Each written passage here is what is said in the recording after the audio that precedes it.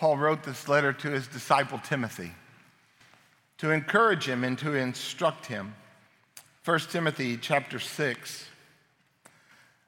Let all who are under a yoke as bondservants regard their own masters as worthy of all honor, so that the name of God and the teaching may not be reviled. Those who have believing masters must not be disrespectful on the ground that they are brothers.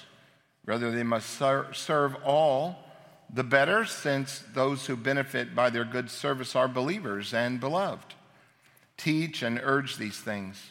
If anyone teaches a different doctrine and does not agree with the sound words of our Lord Jesus Christ and the teaching that accords with godliness, he's puffed up with conceit and understands nothing.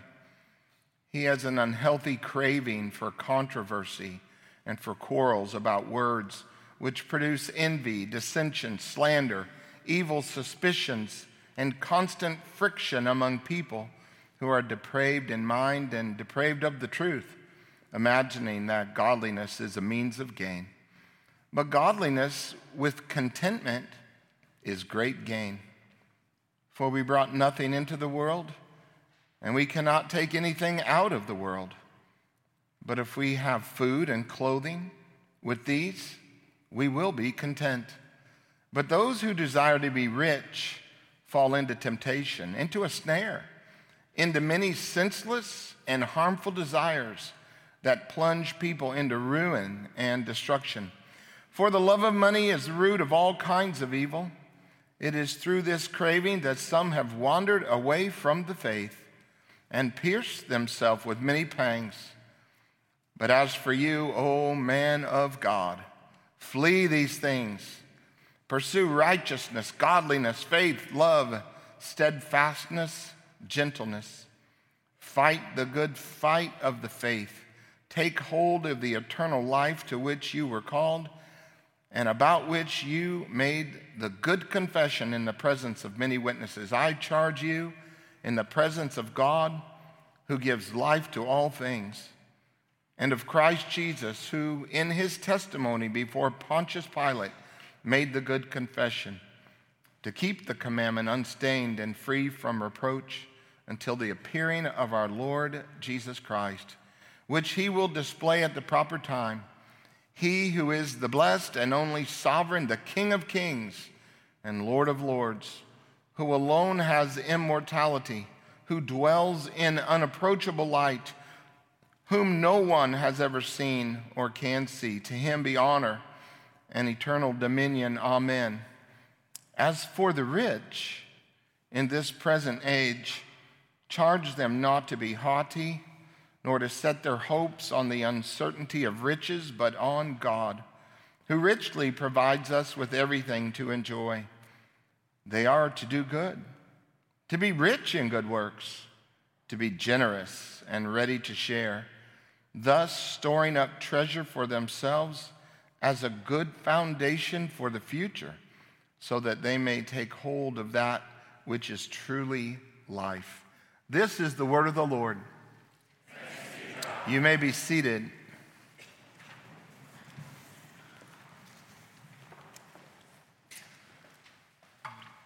Well, she was seated alone in a wooden frame. Some would call it a house. She lived in the slums of Iquitos, Peru. And she was a widow. She was a widow in the sense of a woman who's been rejected by a man. He had had his time with her, and they had 3 children together.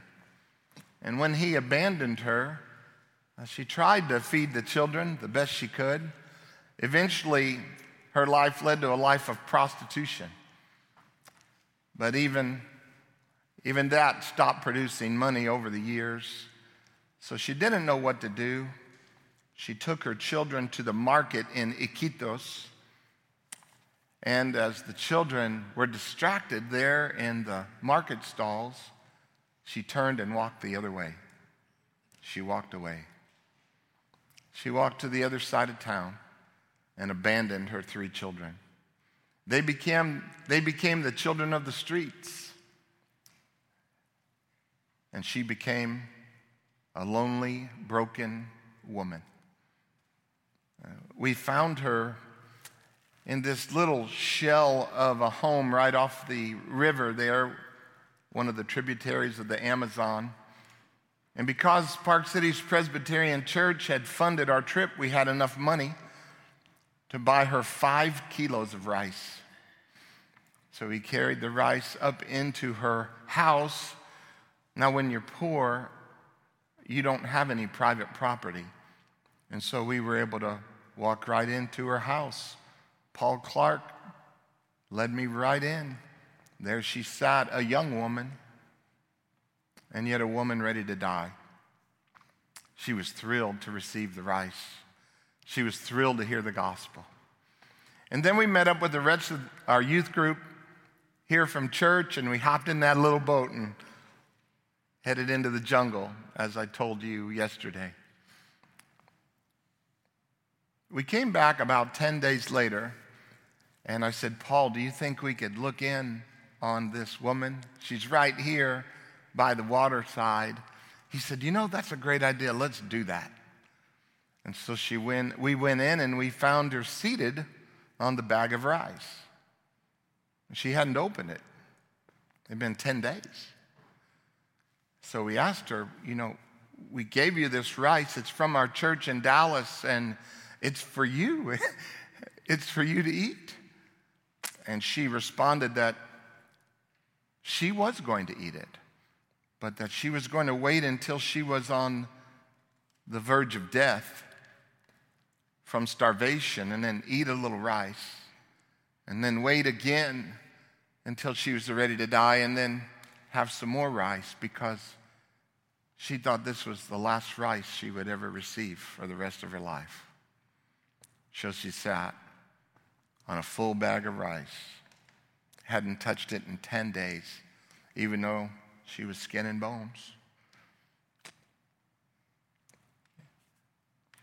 Brothers and sisters, your lives make such a difference in the lives of other people.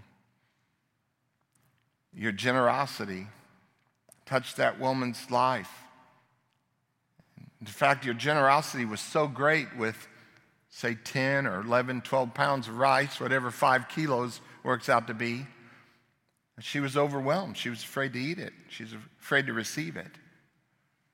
Such is the poverty of our world. The Apostle Paul wrote Timothy while at Ephesus, because Ephesus was a town booming. The economy was hopping. And within Ephesus, a number of very wealthy people lived, and Paul wanted to instruct Timothy. Paul was discipling Timothy. That is the normal Christian life. To be discipled and to make disciples who make disciples. That's the pattern of our life.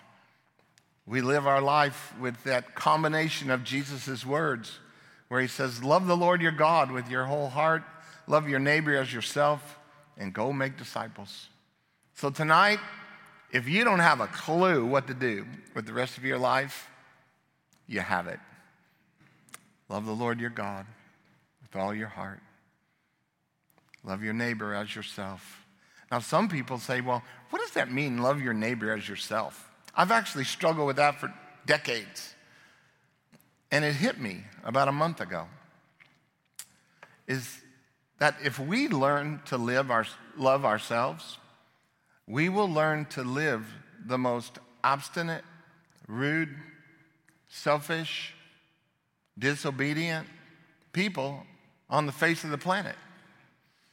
So if we learn to apply the gospel of God's grace to our lives daily, we will have no problem applying the love and gospel of God's grace to the people of the world.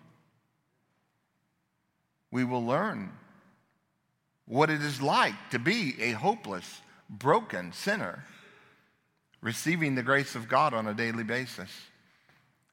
Knowing myself to be the chief of sinners, it's actually quite easy to apply God's grace to other people. And so the Apostle Paul has trained Timothy in the gospel. And he's going to teach Timothy, and in particular, toward the end of these verses, I want you to notice in verse 17. It's labeled here in your bulletin. If you don't have it memorized, it says, as for the rich in this present age. As for the rich. So Paul's addressing Timothy. He wants him to know how do you deal with rich people. Now, what's interesting about rich people is many of us don't know we're rich. If you make $48,000 a year, you are in the top 1% in the world's population of wealth. I'll say it again because some of you are still trying to weigh cumulus clouds after yesterday. Hey, I was right?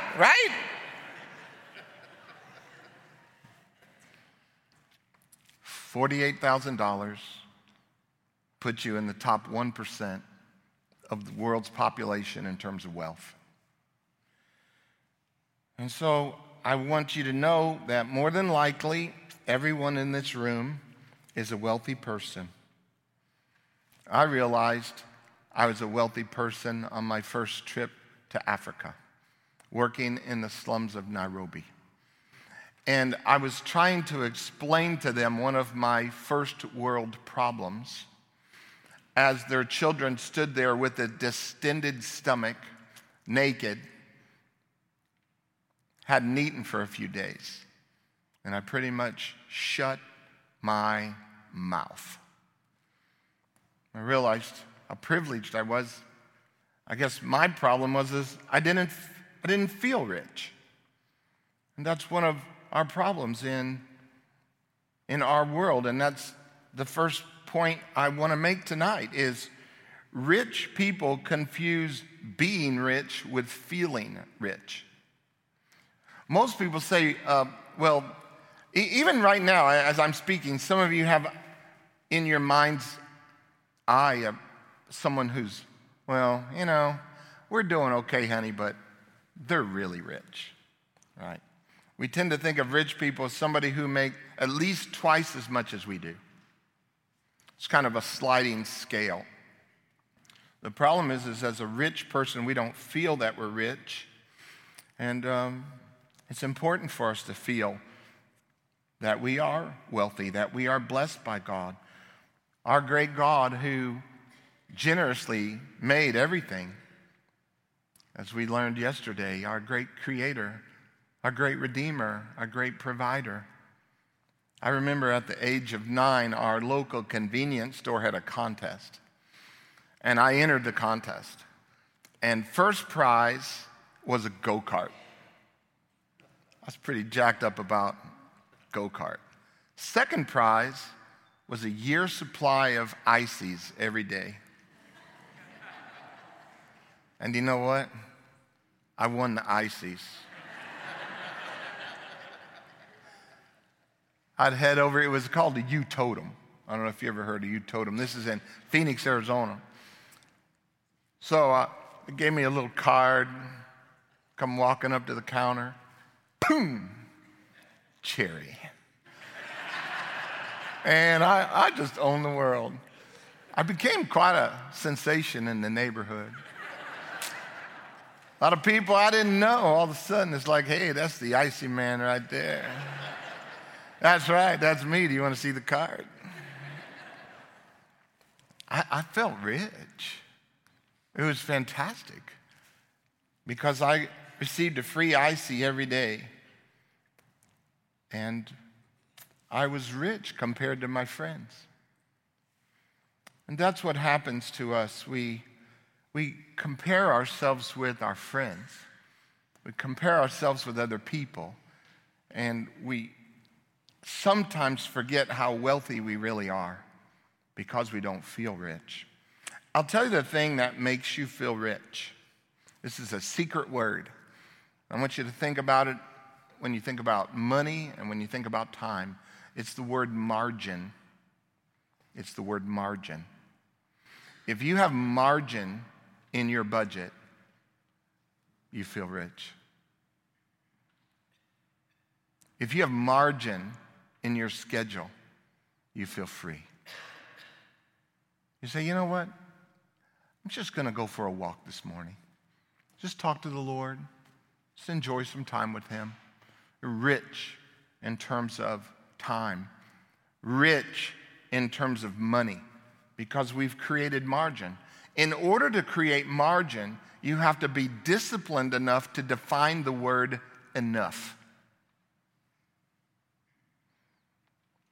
How much is enough? Because until you define the word enough, you think, I always could use a little more. But once you define the word enough, you begin to see how generous God has been. And you have a sense of surplus because you're able to say, God has provided for me. Therefore, I have enough. And everything left over is surplus. It's extra. And so, one of the things we have to cultivate as a rich person is we need to feel rich. We need to know we're rich by defining how much is enough. I think it helped me to grow up as a poor person. But one of the things I noticed when I went on to college was that I was easily satisfied. I felt very comfortable going in the city of Wheaton and purchasing my clothes at the Salvation Army. I didn't have a coat. I grew up in Phoenix, right? You move from Phoenix to Chicago, you have to find something called a coat. It was awesome. I went to the Goodwill. $5, I had a pretty cool parka. I don't know if it was the latest fashion. I didn't really care. But I had enough. It satisfied me. It kept me warm. I felt rich.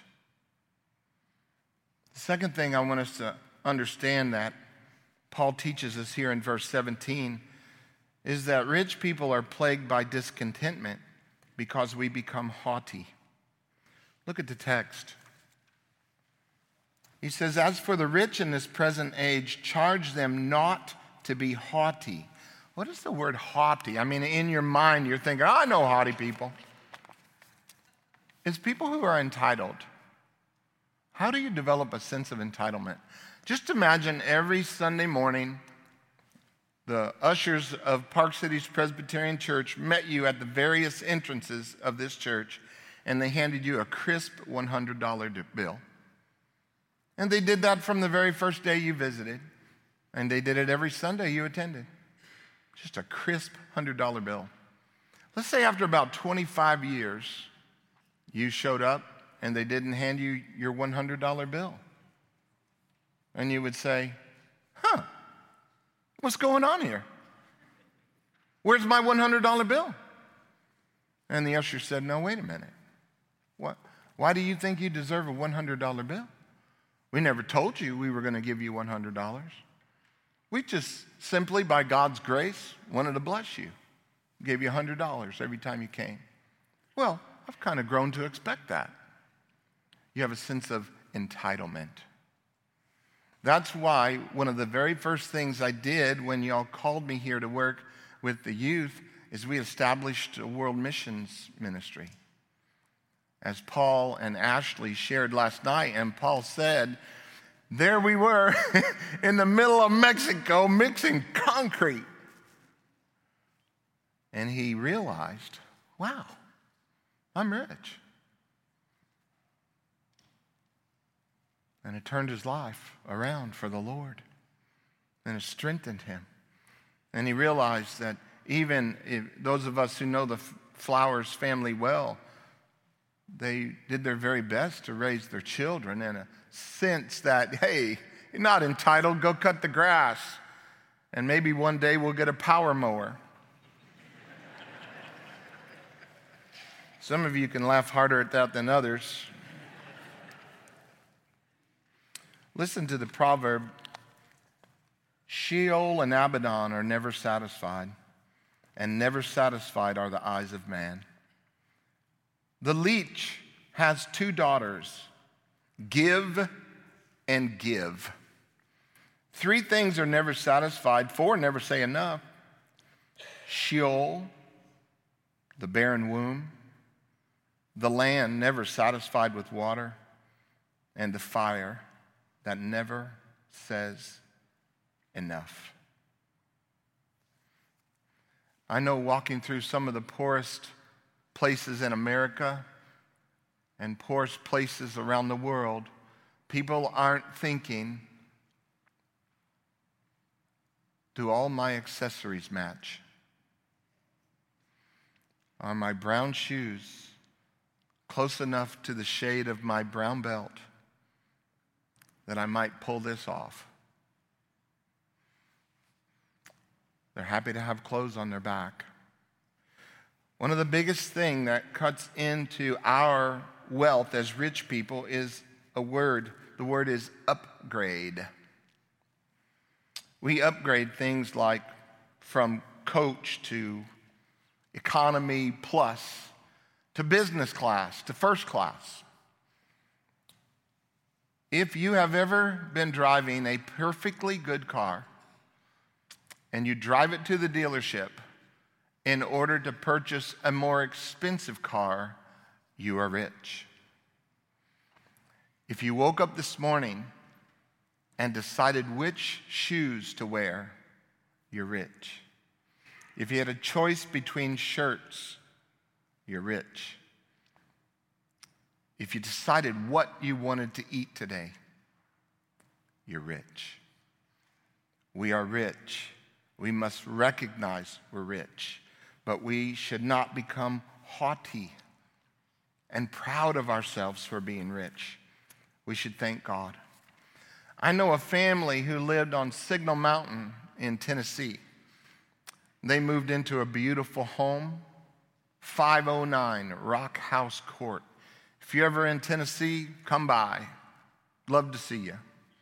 One at a time, but come by. You'll see a beautifully remodeled kitchen. The previous kitchen was fairly functional, and the dishwasher was a little spotty. So we thought, well, let's replace the dishwasher. I mean, we need a dishwasher. But then it turned out the dishwasher we really wanted didn't quite fit under the cabinet.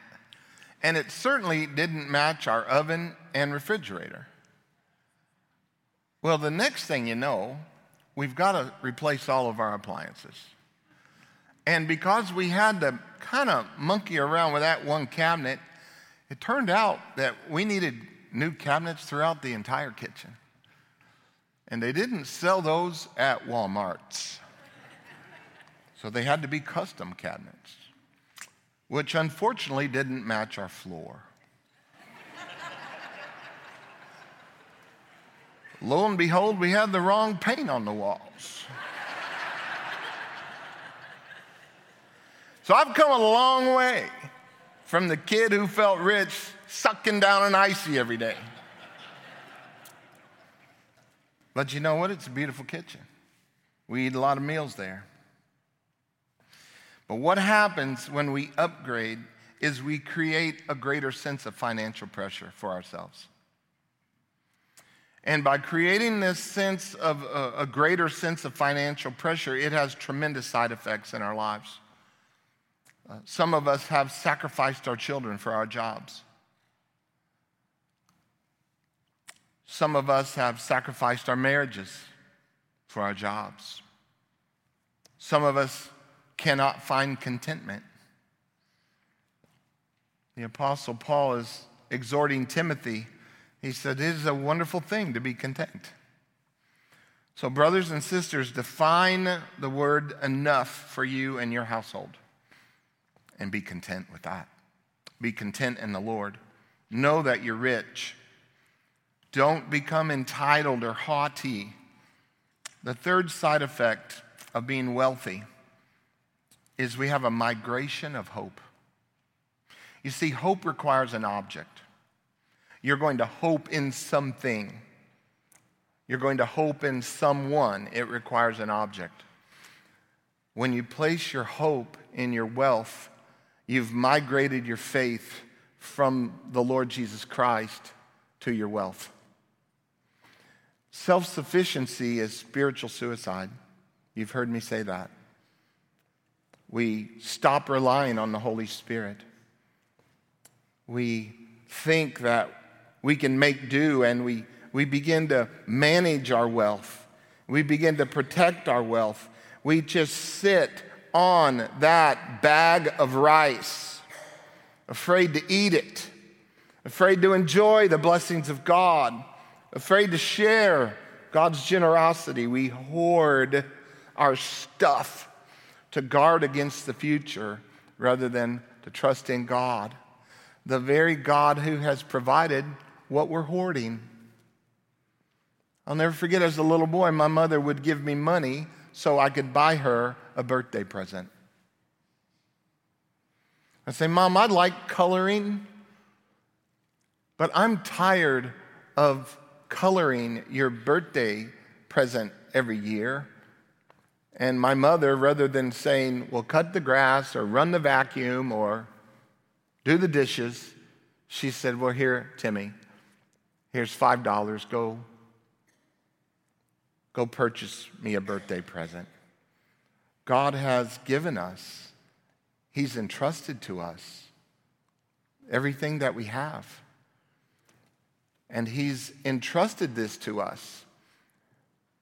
And I want to tell you, I think the largest mistake I've made as a wealthy person is I assumed the surplus was also intended for me.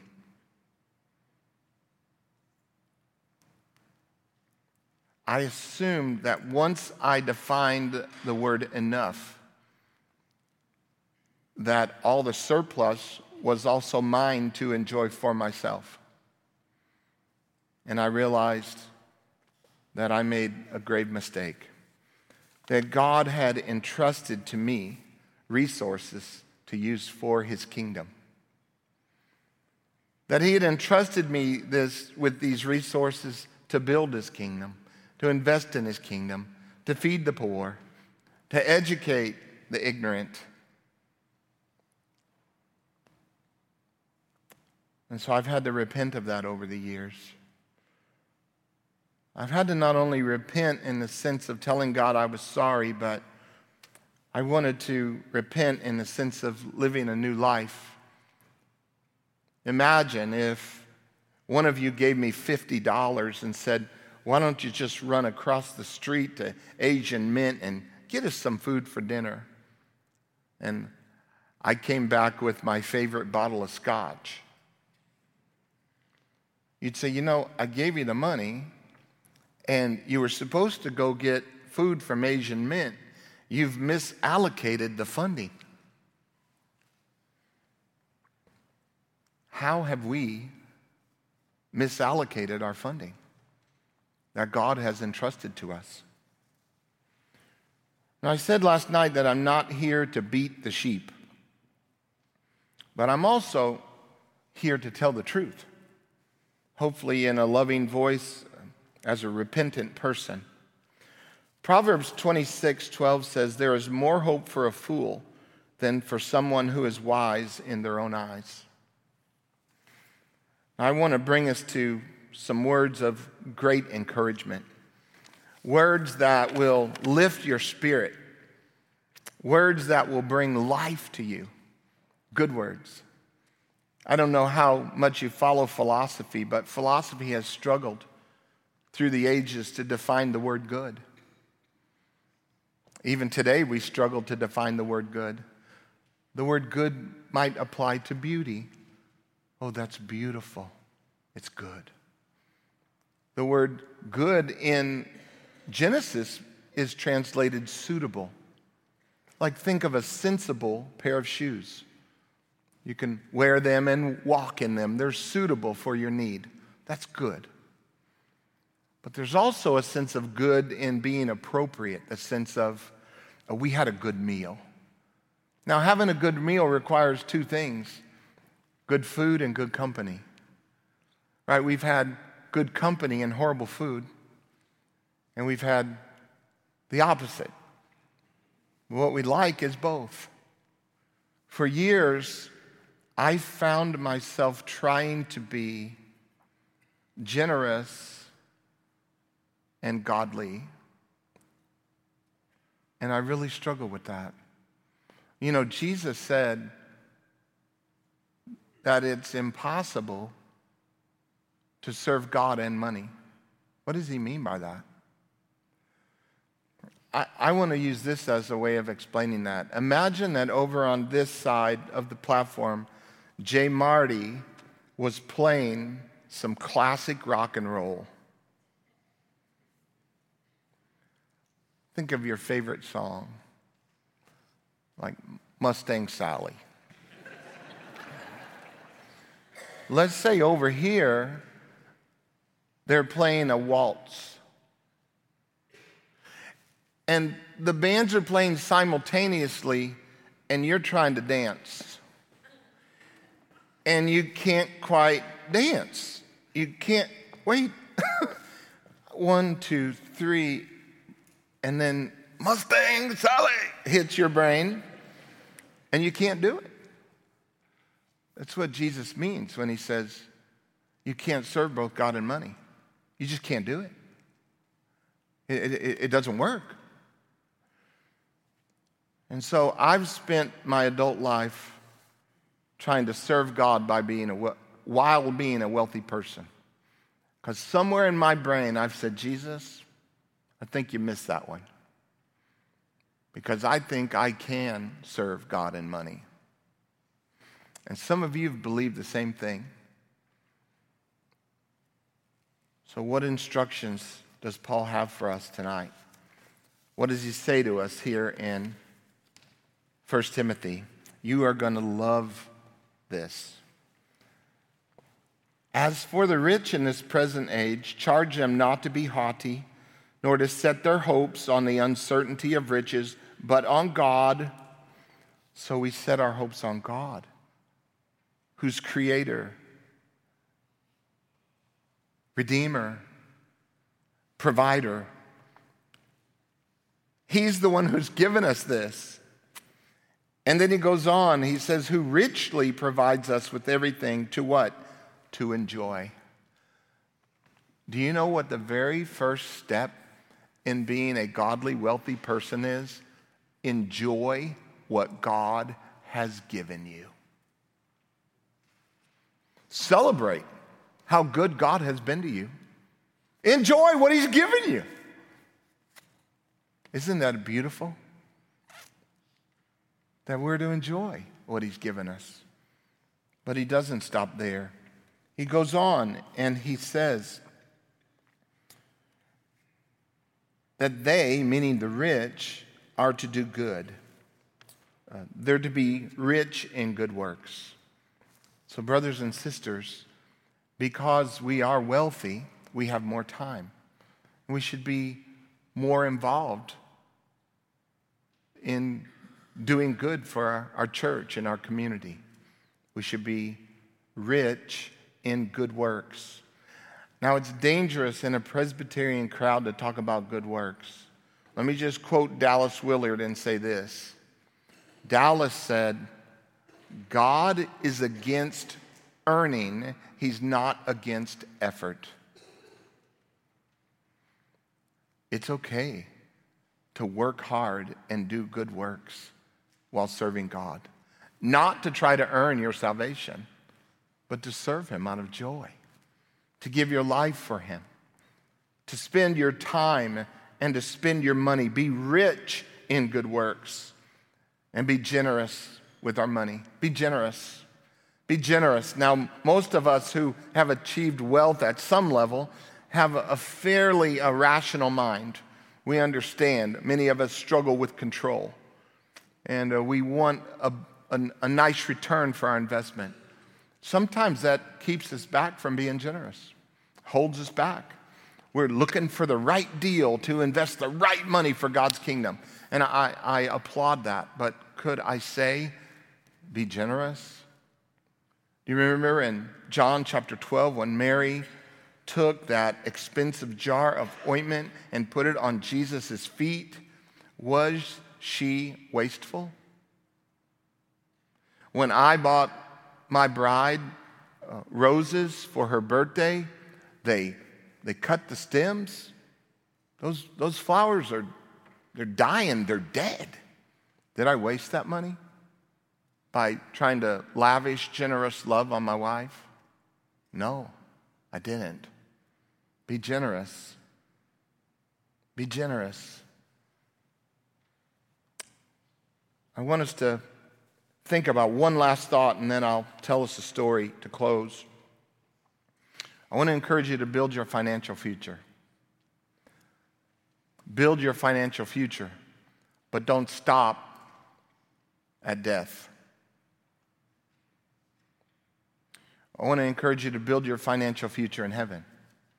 You see, I'm at the age right now where I'm doing some kind of math. I'm thinking, wow, I've lived a pretty hard life. Maybe I'll die at 80. Not sure. Whew, what if I don't die till I'm 85? What am I going to do then? What is going to happen if I die before my wife dies? I certainly want to take good care of my wife. So I've got this mathematical equation in my head, trying to figure out how much money do I have to accrue in order to die well and to take care of my wife before she dies. And y'all, I've put the wrong end date on my thinking. Listen to what Paul tells Tim in this. He says, they are to do good, to be rich in good works, and to be generous and ready to share, thus storing up treasures for themselves as a good foundation for the future, so that they may take hold of that which is truly life. Do you know what's truly life? Eternal life. You build up and store up treasures in heaven when you invest God's resources in his kingdom work. That's the focus of our life. Store up treasures in heaven where it doesn't rust, where the moths don't eat it away. Store up treasures in heaven. Be generous. I took 2 of my black inner city friends and 3 of the men from our church in Chattanooga to Jordan, the country of Jordan, kind of a neighbor there to Israel. And you may not be surprised to hear this, but we were stopped by the police and we were sequestered in a room. We were trying to go to Petra. Petra is this incredible canyon-esque city, historic. It predates Christ by thousands of years. It's actually along the path that Moses took as he led the children of Israel out of the wilderness and up to the promised land. He went through Jordan on the King's Highway. Well, Petra's right off the King's Highway. We were trying to get into Petra, and so we showed up and we tried to get in the gate, and the police surrounded us, and they took us into a back room.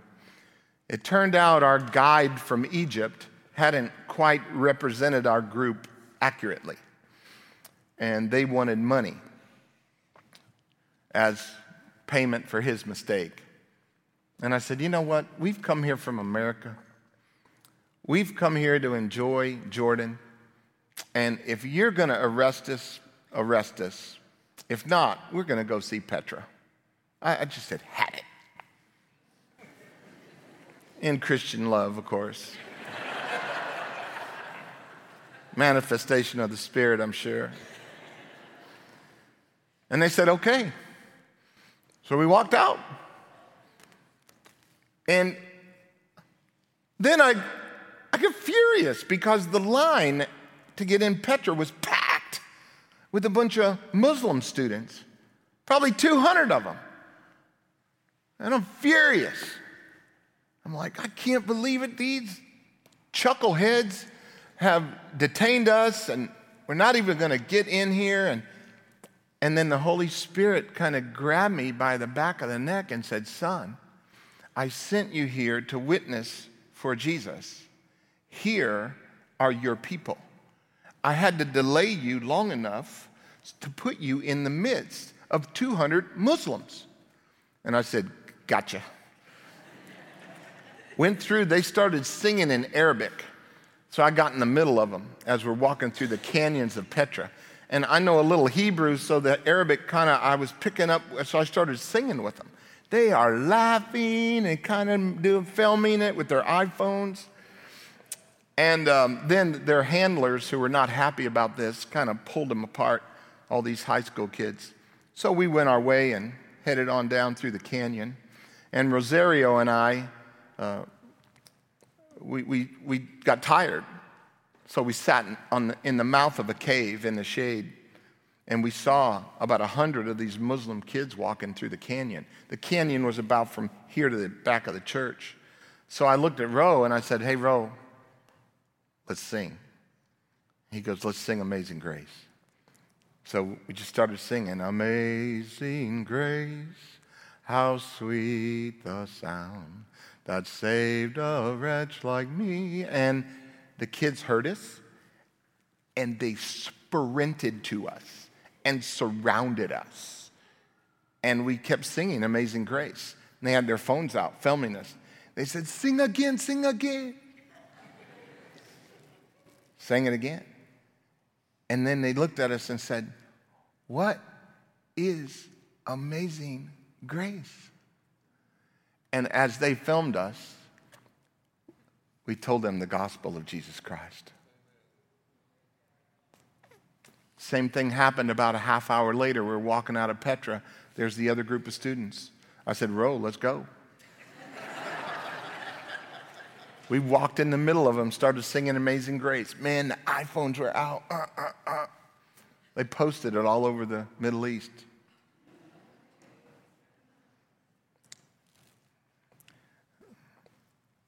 Seed that is still in the sack will rot. If you expect a crop, take the seed out of the sack and put it in the field. If you keep the seeds of the gospel in a sack in this church or in your home, it is irrational to think you're going to have a crop. Get off of your bag of seeds and spread the seeds of the gospel generously to everyone who has a pulse, and then expect a crop. Don't sit on the bag of the gospel and expect a crop. I want to encourage you. I want to bless you to be free in Christ, to know you're rich because God has made you rich, to know that He's entrusted these provisions to you, these resources to share. I haven't had a chance to share with Kurt Nelson the vision God's given me for part of my ministry with East West, but in prayer, he gave me 5 E's last week. Every person evangelized. Every Christian established in their faith. Every minority student educated. Every citizen of Chattanooga employable. Every citizen of Christ's kingdom edifying their community with the gospel through their life and generous living. May God in His kindness cause this to be true in each of our lives. Let's pray together. Father, you're so generous, and you have entrusted so much to us. And Father, for those of us who need to repent, may we, Lord, repentance is a breath away. May we simply admit, confess to you that we're wrong. And then, Lord, not fret, not beat ourselves up, but apply the gospel to ourselves. For We're to love ourselves in the gospel that we might love others. Father, thank you for these dear friends here at Park City Presbyterian Church. Thank you for the men I'll be able to spend time with in the morning, the richness of our relationships, the tears we've shed, the belly laughs we have shared. Oh, Holy Spirit, we raise our sail. Blow, blow, billow in the sails of our lives. Take us with the seed of the gospel that you have so generously entrusted to us. And may we see a crop to your glory, for we're part of your story, Lord.